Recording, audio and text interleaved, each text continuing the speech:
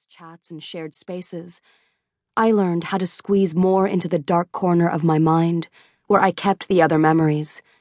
Memories of being told I'd never see my parents again, of my uncle and aunt, of Quincy's handiwork. I was moved to a small room off the cookhouse. I'd lock myself in early at the end of the day, avoiding the others, avoiding everyone.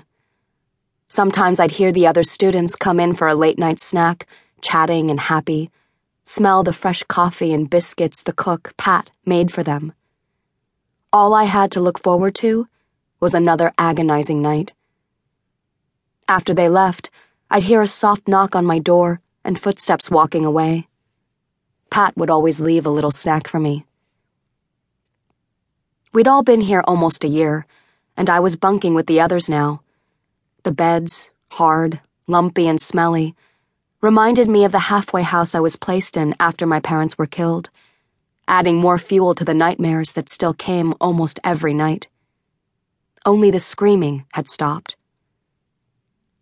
At the compound, I learned it helped to be outside, to feel the sun beating on my skin, the sky open above me. In winter, I walked from the bunkhouse to the cookhouse in just a t-shirt and shorts, wanting, needing to feel the wind and sun on my bare skin, no matter what the temperature.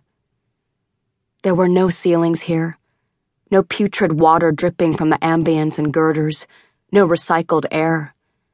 I'd grown to love the huge open expanse, no longer scared by a sky that stretched on forever.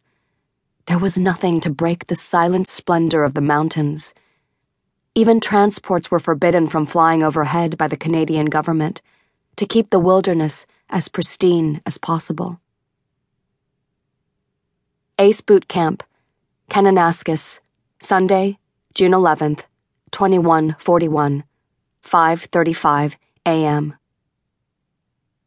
I woke up early again this morning, the nightmare sweat still clinging to my skin, making the sheets cold and clammy. Turning over onto my side, I stared at the bunk beside me as the tendrils of fear slipped back into hiding. In the dim morning light, filtered through frayed red and white checked curtains, I could see the blanket rise and fall as the bunk's occupant slept. I knew her name. I knew she did well in physical challenges and poorly in others, but I didn't know her. I had missed that chance. I'm not sure I would have taken it, even if it was offered. It wasn't. From what I'd been able to pick up, we'd all come from below level 3. None of us had family or real friends that would miss us. Emma seemed to be the only exception. She'd been recruited from a small group of insurgents creating havoc on level 2 near San Francisco. The room stank of old shoes and sweaty clothes. Yesterday afternoon, we'd done endurance training, tasked with running the mountains trails while carrying our own food and water. We'd gotten back well after the sun had gone down, using small headlamps to light the way, and fallen into our bunks exhausted. It was a relief not to hear the other girls talk, not to be ignored, excluded yet again. Janice, one of the other students, walked in from outside and silently crept back to her bed. I lay still, not wanting her to know I was awake, until her breathing evened out. I cautiously raised my head off the pillow. For the last 3 days, I'd felt nauseous in the mornings, barely making it to the latrines before throwing up. Things seemed to be better this morning. Hopefully whatever had made me sick was gone. At least I didn't have to hide it from anyone today. I didn't want to be sick this close to graduation.